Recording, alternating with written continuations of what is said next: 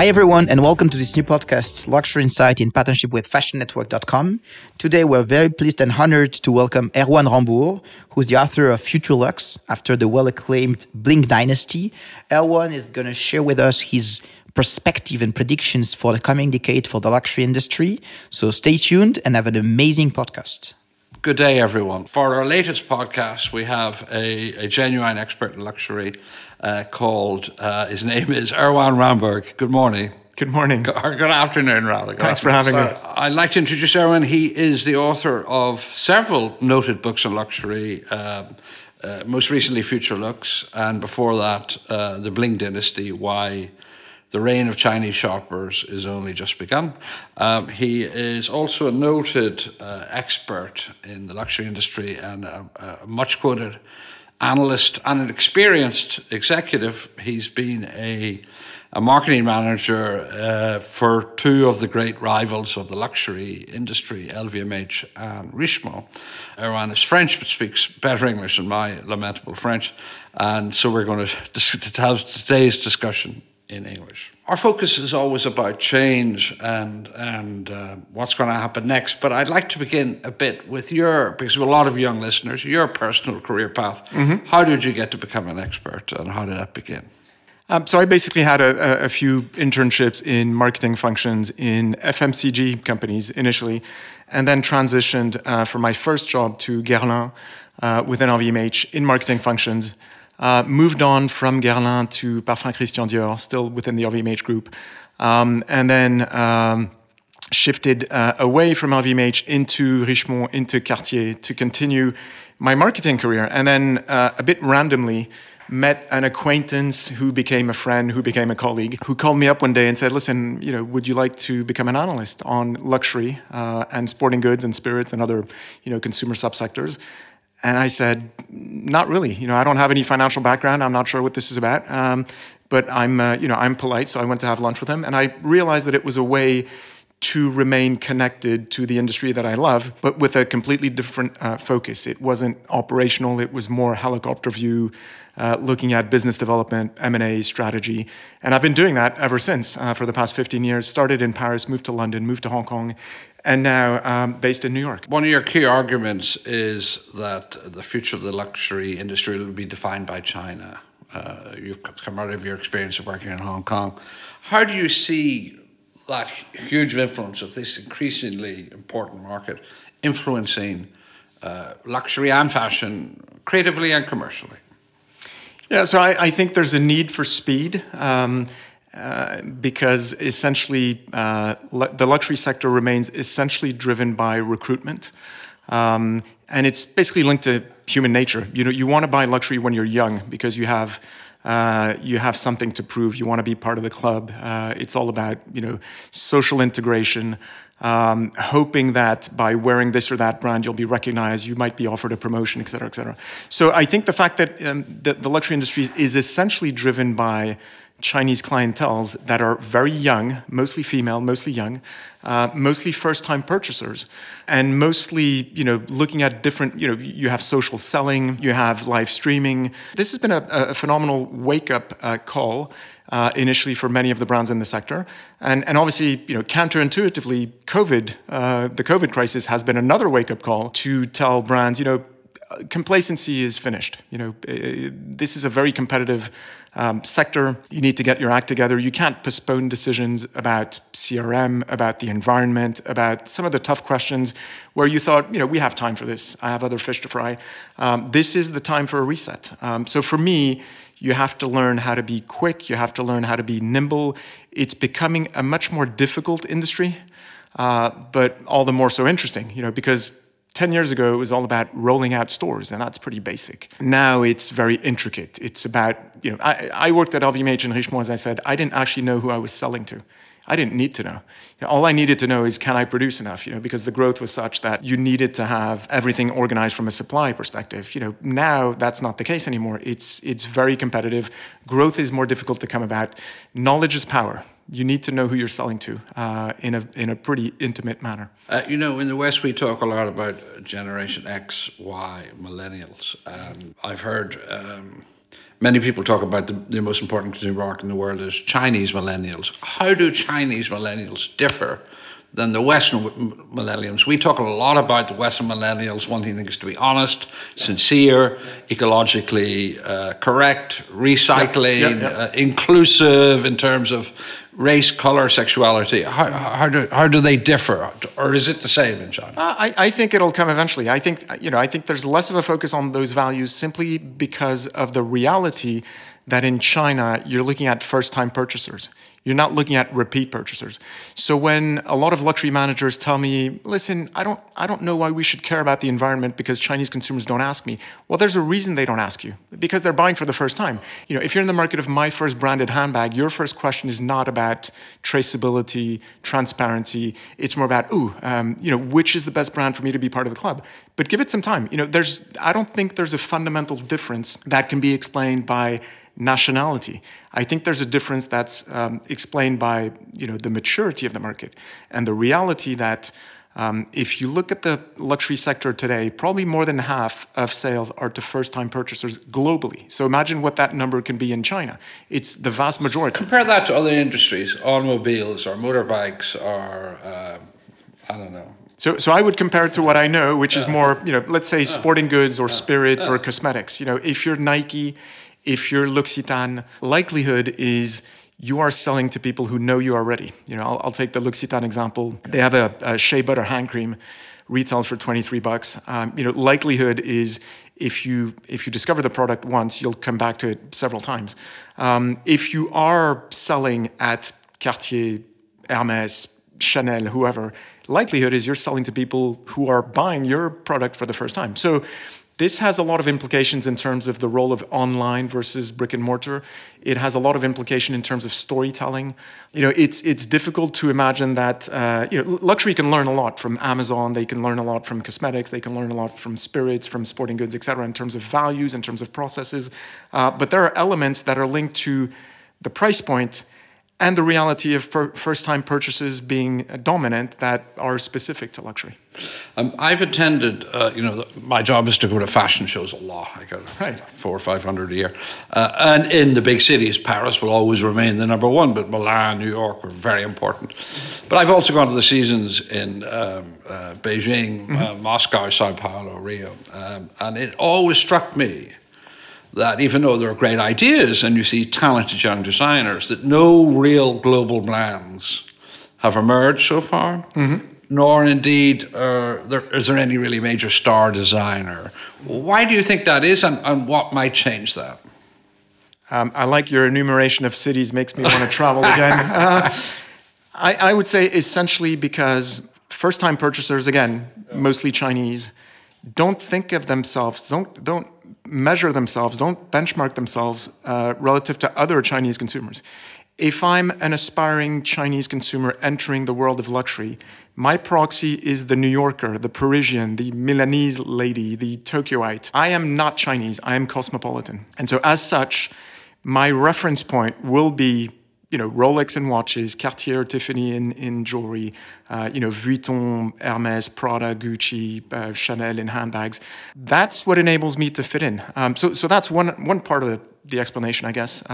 The other part is I think there is a lot of caution relative to what is not made in China, because Nike makes in China, and everyone loves Nike, but what is made by Chinese, a sort of distrust towards local corporates. But I think, give it some time. The younger generation, by default, everyone's staying at home right now. So, domestic tourism is booming. The younger generation in China is getting to know how rich 5,000 years of history can be. Eventually, when the world reopens, they might go to the National Museum in Taipei and learn even more about Chinese culture. And they will look more inward eventually. But, it's not going to happen overnight. I find it interesting that, Chinese artists have become somewhat important. I mean, primarily it's Chinese collectors, but there is that whole area in Beijing where there was a former armaments plant is fascinating. But even though China has become this gigantic part, which is kind of the factory of the world, it's not just in fashion. In other industries, we don't see the emergence much of Chinese. Even in flat screen TVs, or or electronics, or maybe iPhones is the exception. I mean, it's true. It's mostly for now in staples, in beer, in milk, in cosmetics a bit. But every time you look at, premium industries, I think it'll take more. I mean, look at sporting goods. The market in China is dominated by Nike, Adidas, and a handful of other so-called imported brands. You have, I think, 92 local Chinese brands, which are very much on a value for money positioning. Anta, Li-Ning, Dongxiang, Xtep, etc. I think it's difficult, again, from a psychological point of view, for a Chinese consumer to accept the trade up to local brands for elements of trust. It'll come eventually. I don't know if you remember, but when Hermès took a stake in Shangxia, which is made in China, and you had analysts like myself asking, how long do you think it's going to take for you to get a proper return? Their answer was like, give us 40, 50 years. That's the sort of time frame we're on. So I think it'll happen. Have they not sold? They sold. So they got diluted because the Agnelli family, John Alcan, invested. Hermès still has a stake, but not the one. Only recently. Very recently, which indicates possibly it wasn't such. Which indicates that maybe patience is limited, and Hermès had other fish to fry. Today is Thursday, January 7th, and the news that broke this morning was of the investment in one of the most interesting young French brands, Ami, designed by Alexandre Mathieu-Easy. It's one of the few new success stories of young French designers, of someone who's created his own brand. And a Chinese company, Sequoia Capital, bought control. So interesting. Sequoia is not a terribly Chinese name, but they're a very active venture capital company, and that's the latest by a Chinese mainland company. Fosun International bought Lanvin a couple of years ago. When I began in the industry 30 years ago, there was a period when Japanese bought half a dozen brands, and none of them did terribly well, even though the Japanese had a great deal of experience, certainly more historically than the Chinese in luxury and in department stores and in taking control of licenses. How do you see, do you expect this to be part of a wave of Chinese investment, and how do you see that rolling out? I think if you look at the success of the luxury sector over the past decades, if you look at the track record, it's not surprising that many people want to have some skin in the game. So yes, I do expect Chinese money to be more active. I do expect private equity to step up. In the private equity world today, you have a lot of cash and very few areas to allocate that cash. And so I think multiples will go up because you don't have that many, brands around. There's been a lot of consolidation in the space. I mean, today is also the day when LVMH is announcing management change at Tiffany and integrating that brand. I think you have very few independents that are worth looking at, and everyone will look at them. So, I don't think there's a specific Chinese angle here. I think it's just, I want to be part of this. I want to be involved because I know it's a good business to be in. To have a percentage of your portfolio in luxury. Yes. I mean, whether you're a pure player like LVMH or whether you are, like we mentioned, John Elkann, and you're part of the Agnelli family and you're known for Ferrari and other automobile brands, and you want diversification, or you want an in. You want to develop a veneer and understanding, and you've seen that it's been very successful over the different decades, and so you're thinking maybe I should learn about this. Luxury has had a remarkable run for about 20, 30 years now. Mm-hmm. Not only in France, but many international brands, certainly in Italy and to a lesser extent maybe in London and Milan, and London and New York. And outperforming other sectors, with the possible exception of high tech. It's been the biggest boom industry. Do you expect that to continue? And if so, why? Yeah, absolutely. And that's actually the gist of the book, is basically looking at the next decade of growth post-COVID. Now, post-COVID, if you're based in Asia, you probably understand what I mean. If you're based like we are today in Paris, or like I am in New York, talking about post-COVID is a bit awkward still. But what I would say is I see phenomenal growth ahead. I see a lot of recruitment still ahead. I mean, if you look at China, most brands have a target market in terms of the number of theoretical consumers they can address that will likely double over the next 4 years. So you mentioned my first book was called The Bling Dynasty. I wrote that 6 years ago, and the case was to say growth with Chinese consumers is just in its infancy. 6 years later, we're still at that point. We're still almost purely about recruitment, and again a phenomenal appetite, a phenomenal hunger. I think one of the counterintuitive realities is 3-4 years ago, people asked, the young generation will have no interest in luxury. The exact opposite happened. It's the selfie generation. They're obsessed by their image. They're spending 10 hours a day on devices, projecting their positioning, and the brands they wear are supposed to tell everyone what they're about. And that's where the role of Facebook, and more importantly, probably Instagram, has been paramount. Sure. TikTok and all the other ecosystems you can think of that are more Chinese specific. I mean, I think image is key. What's happened, under COVID conditions is you've had a sort of tendency of buy less, buy better. Yeah. So again, counterintuitive, but the bigger brands are the ones having the better growth right now, because you want the reference, you want the leader. You're not going to buy a second-tier brand that no one's heard about because you won't get the return on your investment. You'll be wasting your money. That's a bit shocking. You worked for a company, Richemont, which made a major statement in December when it teamed up with Kering and Alibaba and Farfetched in a rather unique configuration of investment and linkage. What message? A lot of people took different messages out of that. The consolidation of the industry, the recognition of the success of Farfetch, the importance of technology, the China. What were the three lessons you took from that kind of historic kind of three? Moment? That's tough. One could be consolidation. You've seen consolidation in brick and mortar wholesale. A lot of people disappearing. What's happening in multi-brand online sales is that you have many actors that have been drawn by growth, but most of them are loss-making. And I think there will be consolidation ahead. So that's one lesson.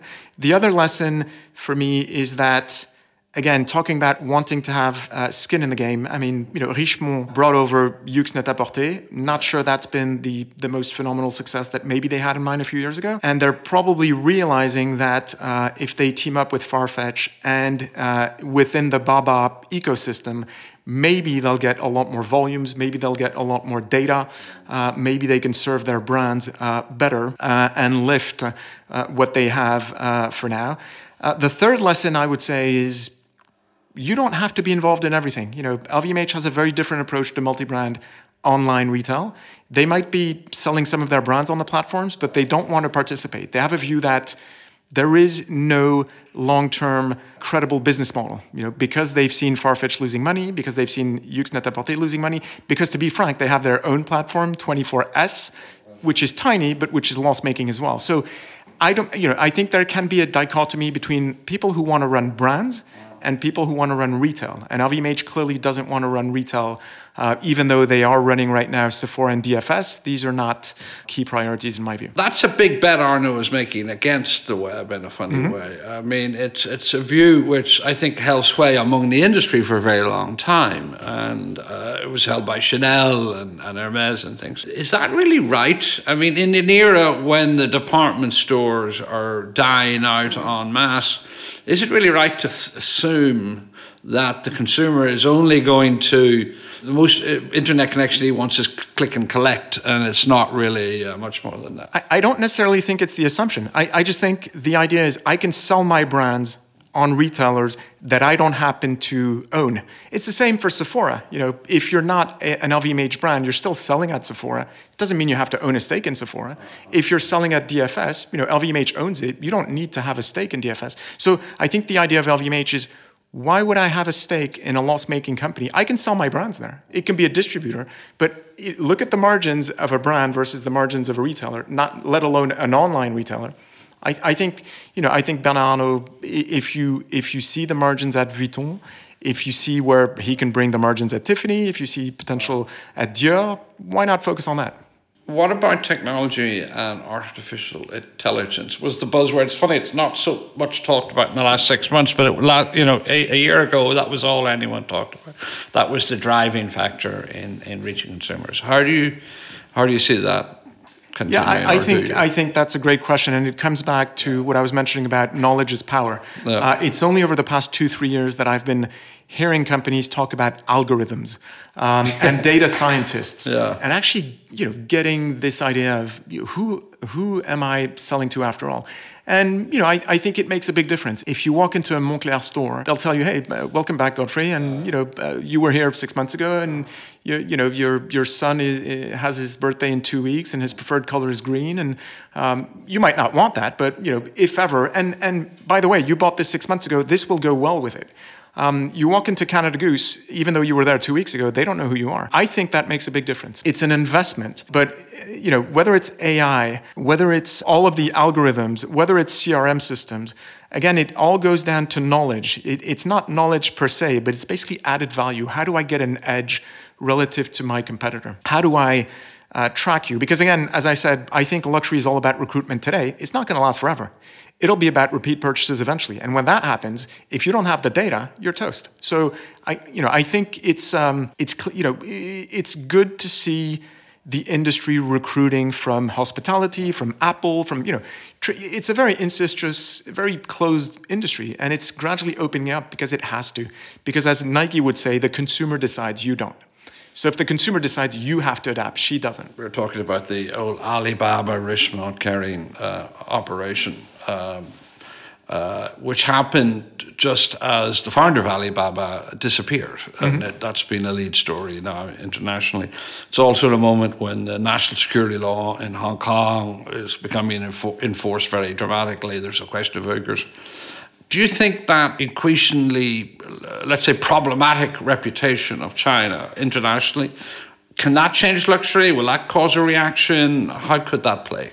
I think the way it influences luxury is you will adapt to what the Chinese administration wants. And what it wants, even pre-COVID, is to basically develop businesses at home. So if you look at the emergence and the boom, literally over the past 6 months, of Hainan as a substitute to Hong Kong in terms of luxury businesses, this is basically driven by what the administration wants. And what the administration wants, the administration will get. And so brands have to adapt. And brands are developing stores in Hainan. They are looking at opening more physical retail in mainland China. And they have shut already in Hong Kong. They are currently shutting in Europe. Again, this is beyond politics. This is just the natural evolution of repatriation of growth. You saw it with the Japanese clientele 20 years ago. Initially, when Japanese started to discover luxury, it was all abroad. Pre-COVID in 2019, the vast majority of sales to Japanese was at home. China will go a similar way with one caveat, which is the reality that the passport penetration rate is very low. So when the world reopens, yes, Chinese will start to discover the world again. But I'm convinced that the bulk of spending over the next 5 years from Chinese will be at home. So the biggest influence for me, if you're a luxury manager, is where do I want to put my investments? And likelihood is, even pre-COVID, that you had to think about my next store in mainland China and where do I need to cut, whether it's Hong Kong, whether it's continental Europe or other places. That's probably the biggest influence, I would say. Do you think that could destroy Hong Kong's historic role as the kind of financial center, the stock market of Asia? So I don't have a view on macro elements from that point of view, but I would say that Hong Kong 10 years ago was the mecca of luxury, and I think the reality is mainland Chinese have so many other options. And again, this is pre-demonstrations, this is pre-COVID, this is pre-everything. I think Hong Kong, for having lived there, has struggled to diversify its pitch. The pitch is we're the best shopping mall on the planet, and it still is to a certain extent. But is that enough? Relative to the culture you can find in Japan, relative to the fun you can find in Korea, relative to the historical buildings you could find here in Paris, Milan, et cetera, et cetera. So I think that by default, Hong Kong will continue to lose share, will lose relevance. It's still very interesting because it's easy. The food is great. As I said, the shopping environment is easy. It's the site is beautiful, but it has to have more to pitch to tourists. There was recently a huge development, nonetheless, in Hong Kong. It's Victoria Wharf. It's by Adrian Chang. K11. A11. Yeah. Do you think that might turn out to be bad timing, or maybe that's what Hong Kong needed? I think that's part of what Hong Kong needs, because that's a pretty edgy, alternative, fun concept, to be fair. That shopping mall adds value. It's not yet another block of luxury stores. You have different types of adjacencies. The flow is really interesting. You have stuff you can't find elsewhere. There is still some innovation to happen, no doubt. It's just that I don't think the role of Hong Kong can become as central as it was just a few years ago again. I think you'll have other places, again, mainland China, and then probably as the world reopens, more, other parts of Asia, before you think about Chinese coming back to Europe, before you even think about Chinese going back to the US, I think other parts of Asia will be rediscovered or discovered. One thing I was very surprised to see when I went to Japan about 3 years ago, a foreign fashion junket that us editors enjoy occasionally. And I remember going into Ginza and walking into, I think, something like a Uniqlo store. They have a 10-floor store to see what they had. And half the shoppers were Chinese, which completely surprised me. That is Ginza, yes. Yeah. That is, you might know the logo of Shiseido, which is Shiseido Ginza Tokyo. That, when you say Ginza, you say to Chinese consumers, this is where it's at. I think Ginza plays the role remotely of what the Galeries Lafayette play in Paris. It is specifically dedicated to Chinese shoppers. The flagships are basically set up that way. Locals, let's take Paris again. You have the Galeries Lafayette for Chinese travelers, the Samaritan eventually, but you have Le Bon Marché for the locals. In Tokyo, you might have Omotesando, for example, for locals. Finally, to go back to the beginning, a lot of young people in our audience, what bits of advice would you give to someone who wanted a career in luxury, whether as a designer or as an analyst or as an executive? Well, I would say don't let the short term depress you. I think this is a great sector to join. I think there's great growth ahead. I think there's a lot to do still in terms of resetting this business. Again, you've had a bit of complacency. You've had a bit of arrogance to a certain extent because a lot of these brands have seen good growth, high margins, great cash generation, and have been a bit set in their ways. I think there's a lot to do still in terms of innovating, creativity. And certainly if you're entering this business, it's a great business to be in because, I think the track record that you saw for the past 2 decades, post-COVID, you'll see phenomenal growth ahead. Erwan Rambourg, thank you very much for joining us. Thanks for having me.